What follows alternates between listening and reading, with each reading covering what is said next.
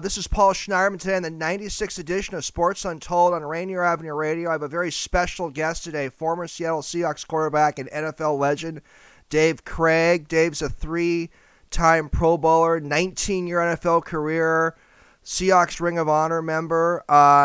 Dave, I really appreciate you coming on Sports Untold on Rainier Avenue Radio. Well, it's a pleasure to be on the air with you and looking forward to talking to you and some Seahawks fans that are still back there. Absolutely. Dave, I want to tell you something. One of my favorite 4th of Julys was back in July 2018 when I was going into the Leshai Blue Water with my Rainier Avenue Radio friend and colleague, Granville Emerson, and we ran into Edwin Bailey, also my Rainier Avenue Radio friend and colleague, and he was with you, and when you guys invited me to sit at your table with Granville, it was a very memorable 4th of July, Dave, so it was always fun. I remember that. We were just sitting out there, and you thought it was the biggest deal, and I'm just like, Edwin and I were just guys, but I'm glad it's a big deal, and the reason I understand that is, like, when I come back to Wisconsin here and I see some people, oh my God, and I'm like, no, I'm not that big a deal, whatever, and but it's really cool. My friends back here don't really treat me as like they wouldn't be. Like, that's not a big deal to sit at a table with Dave Krieg back here.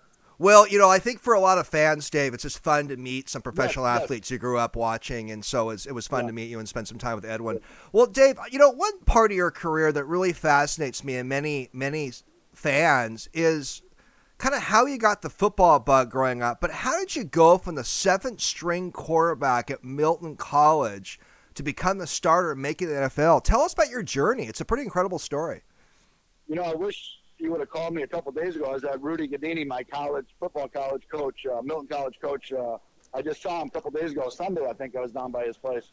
And I did ask him some questions, and there's a guy keeping the Milton College Preservation Society. There's one building left that the Milton College still owns, and they have the historical photos of basketball, baseball, and they show these coaches. And there's a guy named Oberbrunner, Crandall, Dick Veazey. Dick Veazey hired Rudy Gadini. Now, had he not hired Rudy Gadini, I don't know where I would have went. I was back here about where I'm at standing right now. My dad said around July 4th, what are you going to do? Are you going to go to college? You're going to keep working at the mill? I said, I hadn't thought about college. We went down to Milton, and Rudy said to me, we have a sophomore coming back, and that's about it. Well, then that was in, like, July, the end of July. So I go down there for camp on August 14th, and there's 6 other guys trying out for quarterback, including myself, plus me, that's 7. And they were a tight end, Dan Melka, Scott Mitchin. You had Pat Horse O'Malley, Greg Berggren, a bunch of guys. And Shorty Hoops was a starter. And then eventually we had what you call an inter-squad scrimmage against Rock Valley. I separated my shoulder before the first game, so I was out for the first 3-4 weeks. Well, by that time, they started shuffling through quarterbacks. They finally got down to Pat O'Malley. He sprained his ankle in the 4th quarter of this one game. I went in and I threw 4 passes, and they went wrong, but 3 of them went for touchdowns. I ran the option like I was at Nebraska. Everything went good that particular 4th quarter. Everything went good.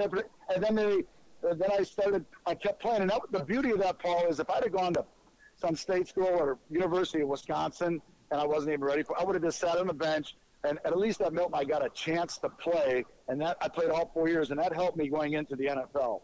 Have you encouraged, Dave, some other younger football players to go the small college route based on your experience and the success you had? Well, the bigger the college, the more notoriety, the better chance for success to get to bowl games and get notarized. Get noticed. I'm sorry, but if you have a chance and you think you're okay and you still want to play football, yes, go to small colleges. You don't have to go to North Dakota State like Carson Wentz and the kid that's at 49ers right now. You can go to all kinds of small colleges. People will notice you if you're good, or if somebody can get you into, somebody can look at your film, because Rudy did send a film to the Seahawks, after 4 years, and that was one thing that helped me, is Jerry Rome then looked at the film after a couple of days, and that helped. So any kid that has a chance to go to a small college and play football, I highly recommend. I can't tell you what's going to be the end product, but man, there's nothing like playing team sports. It's good for you. Good feedback, Dave. Hey, Dave, why did Milton College close, and could it ever reopen? Yeah, real simple. Well, they probably could, I suppose. I never really thought about that, but it closed because, if you got 300 students, it's basically supply and demand, and there weren't enough kids going there that had enough money. They'd have gone to other schools, so they couldn't keep it financially going.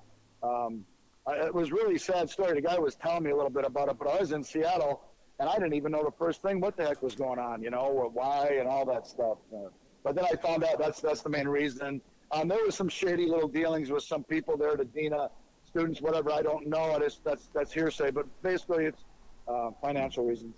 It's just an incredible story, Dave. You had a 19-year NFL career and you played football at a college that's no longer in existence. It's just an incredible story. Hey, Dave, I ask these two questions to my guests, and some of my few listeners are probably getting sick of these questions, but I always get great answers. Who's a living sports figure? It could be a coach, general manager, player that you would just love to interview, have a conversation with. A living sports figure that I'd like to have a conversation with? Yeah, someone that you find interesting to chat with. A living sports figure. Wow. I hadn't really thought about it. Yes, I would like to talk. I wouldn't mind sitting in a room, a living sports figure. I wouldn't mind sitting in a room with Brady, Manning, Elway, Marino. Yeah, and you'd have some great... And the beauty of that is, yeah, it'd be about football, but then pretty soon it'd be about God knows what else. Be kind of like the former president's chatting day with you with all those guys. Yeah, and it would be me. Well, also, though, you got to remember this. And the reason I bring up John Elway and Marino, a guy from Milton College coming to the NFL. Now, I've been in the NFL for like 3 or 4 years, and then I made the Pro Bowl. And the first guy I see the Pro Bowl is Dan Marino. And I'm like, there I am from Milton College. We had the same colors as Pittsburgh, fairly similar. We're like Notre Dame. Yeah. But I'm at Milton College. I'm in the NFL Pro Bowl, sitting next to Dan Marino. I was just like, and then John Elway too. I'm like, you guys went to Stanford, I went to Milton. We're playing in the NFL against each other. Does anybody understand how weird that is? Love it. Has a little Hollywood to it, Dave. I mean, I think it's really cool. And John Elway and Dan Marino, those guys, Jim Kelly, they would go out to these places like their golf tournaments and all these fancy places. I hardly knew how to tie a tie and they had all these nice clothes on. They're used to all that. And I was acting like I was one of those guys. But they brought me in like a young rookie, and it was pretty cool. They were a good group of guys. Love the stories. Another group of guys I wouldn't mind talking to would be offensive linemen. I've always thought of this, like, every time people talk, they get on the phone, they get quarterbacks or receivers or people but the guys that really do the work are offensive linemen and, of course, defensive linemen. They don't touch the ball, and they will do whatever you say and go up there and do it selflessly. That is the true, I mean, it's just like any guy you'd want in the Army or the military. They go up there and they just work, and there's an art to it, and there's a way to mentally keep yourself going to go, this isn't the best job in the world or whatever, but I love it. I'm going to do it. I'm going to protect this guy behind me, whether I like him or not. I always thought that was fascinating. So I could sit around and talk to a bunch of linemen, too. Love it. Love it. Paul Schneiderman, host of Sports Untold on Rainier Avenue Radio on the 96th edition with NFL legend Dave Krieg. Hey, Dave, here's kind of my follow-up question. Who's a deceased sports person in history you would have loved to have chatted with or had an extended conversation with? Who's the what, Paul? Who's someone who's passed away in the sports world you would have loved to have spent some time with and had an interview or a conversation with?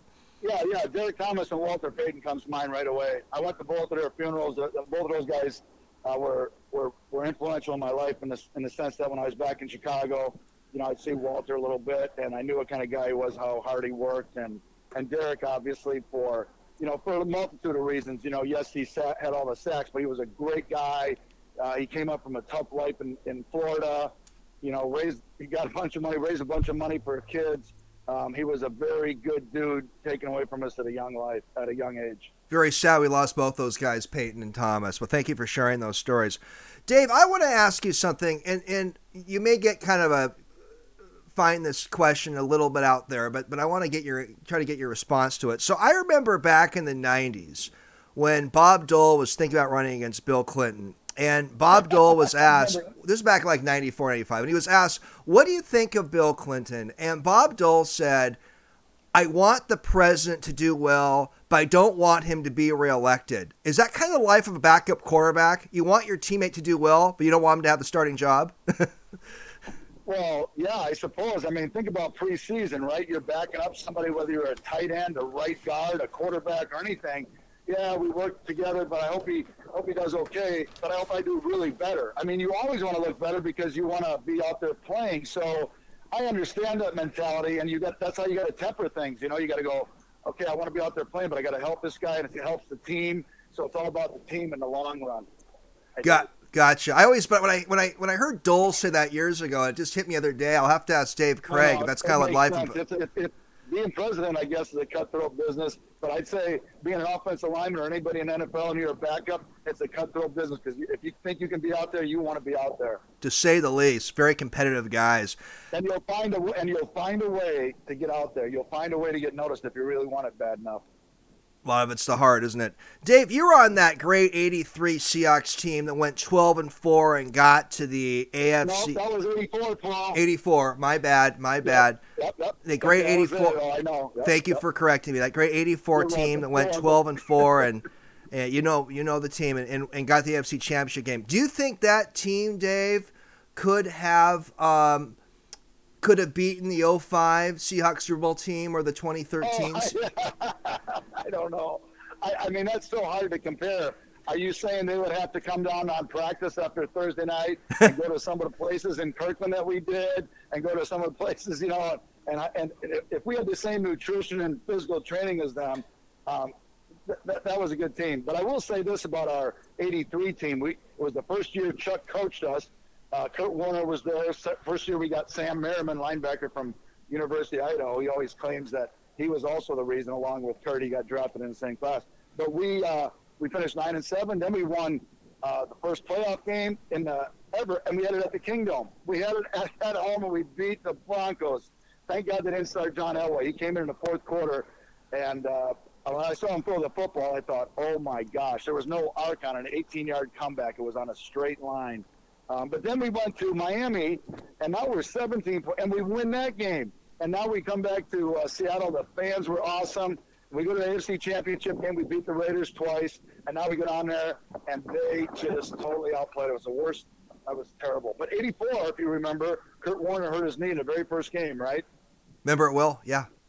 And then we threw the football a lot. I don't know if we would have – it's hard to compare that kind of stuff, Paul, but I do remember our team, and I thought we were pretty good. Great team. I want to get your feedback. Was that the best team you played on, that 84 Seahawks team? You know what? That's a good question. I don't know if it's the best team as far as we had the best players, but it was the best team where everybody came together. We had guys like Don Dufek and Shelton Robinson and Vic Miner, and Eugene Robinson was a backup, and they were in there playing nickel, and Tom Catlin had this defense, and we had all these turnovers, and Keith Butler was on our team. Now he's the defensive coordinator for the Steelers. We had a great team. We had Eric Lane in the backfield, Dan Dornick, one of the smartest football players I've ever played with, most competitive. Eric Lane, Dan Dornick, David Hughes. All these guys came in and filled in for Kurt, and then Paul Scanzi and Ray Butler, and all these guys had great years receiving. So it was one of the best teams as far as team is concerned, yes. Love hearing all those names in the past. So much fun. Hey, Dave, I want to ask you about Steve Largent. He's not the fastest guy. He's not the biggest guy. He's not known as the greatest athlete. How did Steve Largent become one of the best wide receivers in football history? I think he was just very quick and fast. And when he get to the end of his route, whether he was going 12 yards or 18 yards, he could make it look like he was going outside and then come inside. He'd make it look like he was going outside. He just would get it out of his breaks quick. Very competitive, and he studied his craft. He was mentally very smart as well. He studied his opponents. He put a lot of time and effort into it. Then after a while, just muscle memory just comes natural to you. It's just that those are great offensive memories I'm sure you have with Large and some of those great wide receivers. Dave, oh, my God. Go ahead. Wait a minute. We had other good receivers besides Steve Large. We had Ray Butler. I wish I could get a hold of him. I haven't talked to Ray Bob for a while, but that was a receiver we could have made better use of. Daryl Turner was a receiver that I could have maybe took under my wing a little bit more, but I was still trying to figure out my way around the NFL. Daryl Turner was good. We had Paul Scanzi was Mr. Reliable. If you needed a first down, I don't care how long it was, or if you needed a touchdown in Kansas City with no time left on the clock, you call Paul Scanzi because that guy is so dependable, so reliable. He'd catch a third down pass. I'd watch film, and then he'd run to the sideline. First and second down go by. Then he'd come back out, get the heck beat out of him, and get us a first down, and then we'd keep going. That was what our team was about, our defense, our offense. And we had some of the best special teams in the NFL for a while underneath Rusty Tillman, who just passed away, by the way, one of the best special teams coaches in the NFL. And so we had the whole package. Our team was like like even the special teams guys, they weren't the starters. Remember you were talking about backups? They said, okay, well, I can't be a starter, so I'm going to be the best special teams guy I can be. That's when you know you got a team, is when the guys all buy in and go, all right, I can't start, I want to start, I wish them well, I wish I could be playing, but if I can't, I want to be on special teams. I'm going to do something to help this football team. We had a bunch of guys like that, man. That raises the skin on my arms right now. It sounds like there's a lot of unity in the Hawks that year. That's a great story. Dave, you played under the Nordstrom ownership group with the Hawks. You played under the late Ken Behring. What was your favorite NFL ownership group that you played under in all your years in NFL? Did any ownership group stand out in terms of how they treated the players? Well, I'll just talk about a couple. The first two. I mean, not the first two, but I guess the first two different teams. Mr. Nordstrom, I met Elmer and Kitty Nordstrom, and I just had a picture of it, and I showed some people, and I said, look at this guy. I was hugging him in the locker room after that Miami Dolphins victory, you know. I got my arms, I'm hugging Elmer. I'm hugging Elmer Nordstrom. I should have been saying, and Mr. Nordstrom, can I just have about 100 chairs of stock? I didn't even think about all that. I mean, he came up with Nordstrom, him and his wife, and it makes sense. You could bring your stuff back. They were the nicest, greatest people. And then their son, John, you know, he took over and did it all. All the first ownership group of the Seahawks was really good, and they all started anew in 1976. And then I went from the Nordstrom people, and Bearings were okay and all that stuff, but and then Paul Allen came in really, you know, to keep the team in Seattle. That's a very good ownership group. And then I went to Lamar Hunt in Kansas City. I just wanted to mention his name. Sure. The Hunt family is that is really one of the first or second families in all of football behind the McCaskies and Hallises in Chicago and the Fords. The Hunt family treated you well too, Dave? Oh, yeah, they were good. They treated everybody well. You know, you got to remember back, they won the first Super Bowl for the AFC, the third Super Bowl they ever had. Len Dawson, Hank Stram, Ed Polak. They had guys in the Hall of Fame from that team. That was a good football team. The Hunts were young people. They just started the AFC with Al Davis, the Renegades, and they made it work, and now look what we have.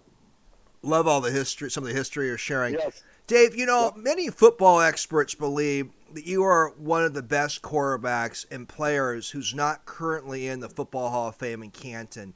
Is that on your mind a lot, Dave, the Football Hall of Fame possibility of you getting in there one day? Only when it comes up. When people like me ask about it, right? Yeah. Well, it usually I've been nominated for the last 3 or 4 years. I might even be done now. I guess you have to do a lot of social media, but it only comes up when you see the speeches. And I watch Charles Woodson and Peyton's speech and Troy Polamalu, Fenneca. I listen to all of them because what people need to realize is there's a lot of hard work that goes into it. But these guys, I was listening to Woodson. This made it funny. He goes, I had such a hard struggle. It was so tough. He goes, and then he was Mr. Ohio, Mr. Football in Ohio, in the state of Ohio. So by 17 or 18, everybody knows he's a good football player. So I'm trying to think if he had it any harder than I did at BC Everest when I wasn't even all conference in my football league. And then he goes to Michigan and he has it so tough. He was just a great, great athlete. But the chance of me making it, you know, we missed about 10 games because of 2 strike years. And that would have put me over 40,000, I suppose.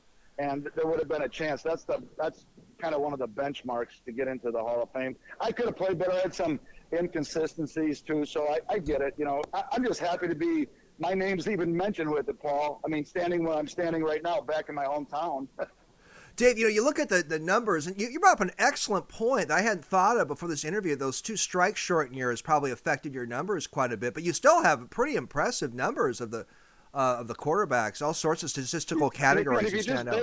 And if you base it on when you retired and based it on everybody else that was in your era, then I think I'm up there pretty good. Now it's hard to base it on stuff. These guys are throwing for, I mean, they don't even throw interceptions anymore. It's like playing flag football back there. So it's not, the numbers are much more gaudier now. Well, Dave, myself and so many fans are rooting for you to get into Canton one day. So that would be so cool. The whole town of Rothschilds would come. The whole town of Milton. So you'd have a total of about 1,000 people there for sure. Right. Well, I would be honored to give you a handshake in Canton one day. Hey, Dave, I'm going to switch gears for a second and sure.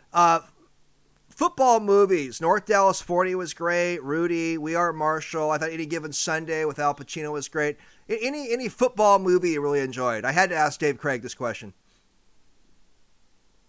Any football related movie? You ever heard of the movie Heaven Can Wait? Oh yeah, with Warren Beatty, right? Warren Beatty was in it, right? And, Yeah. it was the last. I don't really watch movies, but it was 1980. I think it was 1980 before I went out to Seattle, and I saw that movie, and I'm like, what the hell? How is this a football movie? You know, it's all that stuff. But that's one football movie that a lot of people don't hear about. But I saw that before I tried out for Seattle. Whether it had any divine intervention, who knows? I can't think of the character's name, but there was divine intervention in that movie. That was one of your favorite football movies, and Heaven Can Wait. I don't know. I wouldn't say it was my favorite, but it was apropos at the time. I'm trying to think of. There's so many football movies out now, but North Dallas 40 was a good start. I mean, the movie about the kid that I wonder if it was who was the guy? Keanu Reeves. He was the Replacements. Yes, that's right. Well, it's fun, just fun. I had to ask a famous quarterback about some football movies you've enjoyed. Dave, this is a controversial, touchy subject, but I want to get your quarterback, because no one knows the quarterback position as well as you do, of the people in this world. Do you think from wait, Paul, before you go on with that, could you repeat that? Nobody knows the quarterback position better than I do, but if you look on TV, on all the sports centers, they all seem to know the quarterback position way better. And then some of them didn't even play quarterback, so I digress. Yeah, an armchair fans like me, we try to act like we know stuff about the football. Okay, that's okay. But hey, so I want to ask, from a pure mechanical and athletic standpoint, do you think Colin Kaepernick would be a legitimate member of an NFL franchise right now as a quarterback, or do you think politics is getting in the way of Kaepernick being on a roster? But assess his abilities as a quarterback is what I'm interested in. Yeah, I think he was more of a quarterback that could run as well as throw, and he was a good quarterback in the NFL. I mean, look what he did. He took his team to the Super Bowl. So Jim Harbaugh used him effectively. Could he play now? I mean, he's been out 3 or 4 years. I mean, that would be hard. Look at Tebow. I mean, it's hard to come back after being out of the NFL for 2 years. Really hard. So you think it's beyond politics right now why Kaepernick may not be on an NFL roster? Right now it's just a matter of I just don't think physically you could come back and start playing. He hasn't seen any defensive looks or the speed of secondaries. Tell me where he's been practicing that he's seen the same thing that these guys have been looking at for the last 4 years. That would be so difficult. Coming back. So difficult. Yeah, coming back after a few years. Dave, when you left Seattle after the 91 season, were you sad, or was it more of a good time to move on kind of situation? Well, our team was starting to. It was just we weren't bad enough to get good draft picks. We weren't to the point where we were 10-6. We were getting in the playoffs. We were stuck at that 9-7 mark, 7-9 a couple times. Like anybody, I would have liked to have stayed there, but things just. And I'll tell you, going to Kansas City in one respect a couple respects was good for me. But their weight room at the time, weight training wasn't that big. But when I went to Kansas City. Holy cripes. Dave Redding and I can't remember the other guys with the Packers right now, but I started lifting weights more. And I was lifting with the offensive linemen, and I was a little skinny guy. I was lifting with those guys. And all the way through February, March, and they had it in your contract that you had to be there 4 of the 5 days in the offseason to work out. That would be part of your signing bonus. So all their guys were in there in offseason, so now it built up good camaraderie. And we had that in Seattle, but not to that effect. And it was also tied in with your salary, so that made more guys have to and want to be there. And I got stronger, and that helped me to play another 7 years. I owe a lot of that to Dave Redding, who was the strength coach for the Kansas City Chiefs at the time. Now he has Parkinson's, and I think he's living somewhere near the Platte River in Nebraska or Kansas City, and he's having a tough time. But he really helped my career. You got to remember all those people along the way that helped you. Great stories, great insights, and how the weightlifting really helped prolong your career. Paul Schnarman, you got the 96th edition of Sports Untold with NFL legend Dave Krieg. Dave is graciously going to give us a half hour today. Got a couple more minutes left. Dave, in terms of how the NFL has changed since you last played in the 1998 season, what do you like about how the game's changed? What do you don't like about how the game has changed? What don't I like? There's not a lot I don't like. It really has opened the game up. It's made it look more wide open. More guys are able to use their athletic abilities. You get to see a left tackle against a right defensive end, and you get to see that. And then you get to see the strategy of a defensive coordinator trying to overload and get mismatches. So there's a lot of checkers and chess being played. The game, I think, is it's pretty good for as far as offenses are concerned. Interesting insights. Dave, would you ever like to see football as an Olympic sport? No, it couldn't be an Olympic sport. How could it be an Olympic sport? I would like to think we'd have a super team and we'd win. I mean, I don't see how that could be an Olympic sport. Although, if you played Samoa or Tonga, some of the Dan Salamua, I can't think of some of the others, and Hawaiian football, David Hughes, Kenny Kawhi, Samoa and Hawaiian football players are the toughest, man. I thought we had some tough people in Wisconsin, but I'll take, Dan Salamua. Well, maybe if football got big around the world, maybe there'd be more talk about it. I don't see it being an Olympic sport in my lifetime. Yeah, let me get unless, of course, wait a minute, you could probably do flag football, right? You could do that. That's interesting. I never thought of that. Yeah, flag football is a possible Olympic sport. Touch football, and then gals and guys could play that way, you know? Yeah, you may be onto something. Yeah, that's maybe onto something.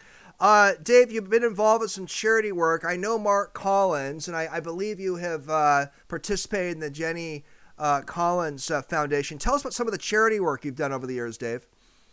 Well, there's a few. I haven't done as much lately as I did in the past. I'm actually wearing a shirt from the Special Olympics Unified Sports. I think it was a couple years ago. Remember they had it in Seattle, the World Games for Special Olympics. That was one that I was just at. That was pretty cool.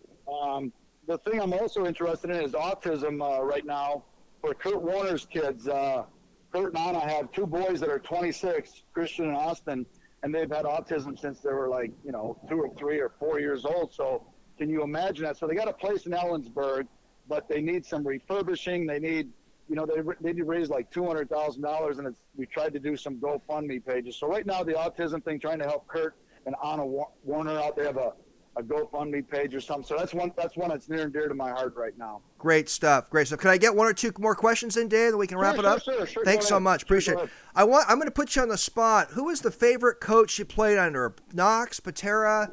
Tell us who. If you had to pick one coach, who'd be the favorite you played under?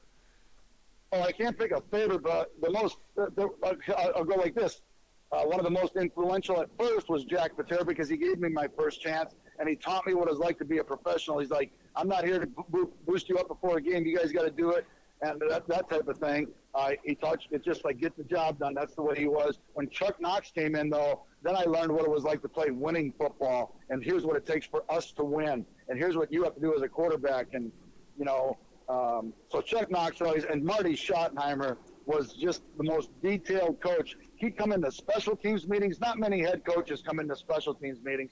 And he'd have his binder out because he was a linebacker. Marty was a linebacker in the old days. I think he was with Pittsburgh. And underneath him was Bill Cowher, who went on to coach Pittsburgh. But Marty used to play linebacker in NFL. And he was one of those guys, like you talked earlier in this conversation, Paul. He wanted to be a starting linebacker, but he couldn't make so he went on special teams. So as a head coach, when a head coach shows up in a special teams meetings, everybody pays attention. They go, holy crap, this guy cares about special teams. He was a very good defensive coach.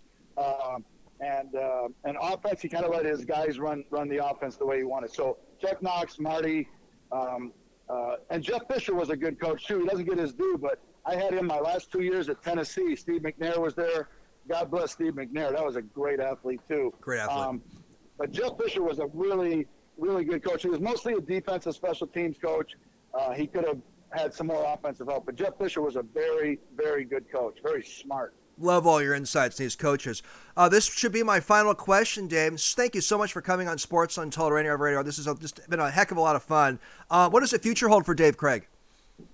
The future hold? I'm trying to decide that right now. The reason I'm back in Wisconsin, I like to come back here and go fishing, see my buddies from high school, drive down and see them in college. But I'm thinking of getting a little place either on a lake or some place to go hunting so my kids can have a place later on. So the future, right now, I'm not sure what holds. I don't know if I'm going to stay in Phoenix or come back to Wisconsin or whatever, but I'll still always come back to Seattle. That place is like a second home to me. I was just telling some of my guys down at Milton. They're like, well, what happened when you got to Seattle? I said, you don't even understand. I never flew on a plane before. So I get there, and we're staying at the Holiday Inn there in Bellevue, and these guys are like, wow, we're staying at the Holiday Inn. What the heck? And I'm like, this is the nicest hotel I've ever been at. I've never stayed at a hotel. At Milton, we didn't fly. So Seattle is just my second home. Yeah, well, you definitely have a tie to this community. Would coaching ever be in your future, Dave, at any level? No, I would have done that a while ago if I really wanted to coach. Playing 19 years takes a lot out of you, and it's hard. Coaching has to be something that you really want to do because, you got some kids, everything's at stake, what you're showing them. I can go tell people stuff, but I don't think I can be a coach every day. Totally understand. Well, Dave, thank you so much for doing this on Sports Untold Radio. What a great conversation. Always the best. Thanks for coming on. All right, Paul. Well, it was a pleasure speaking with you. Enjoyed it. A lot of fun. You take care. Stay safe. Okay, bye-bye. Bye.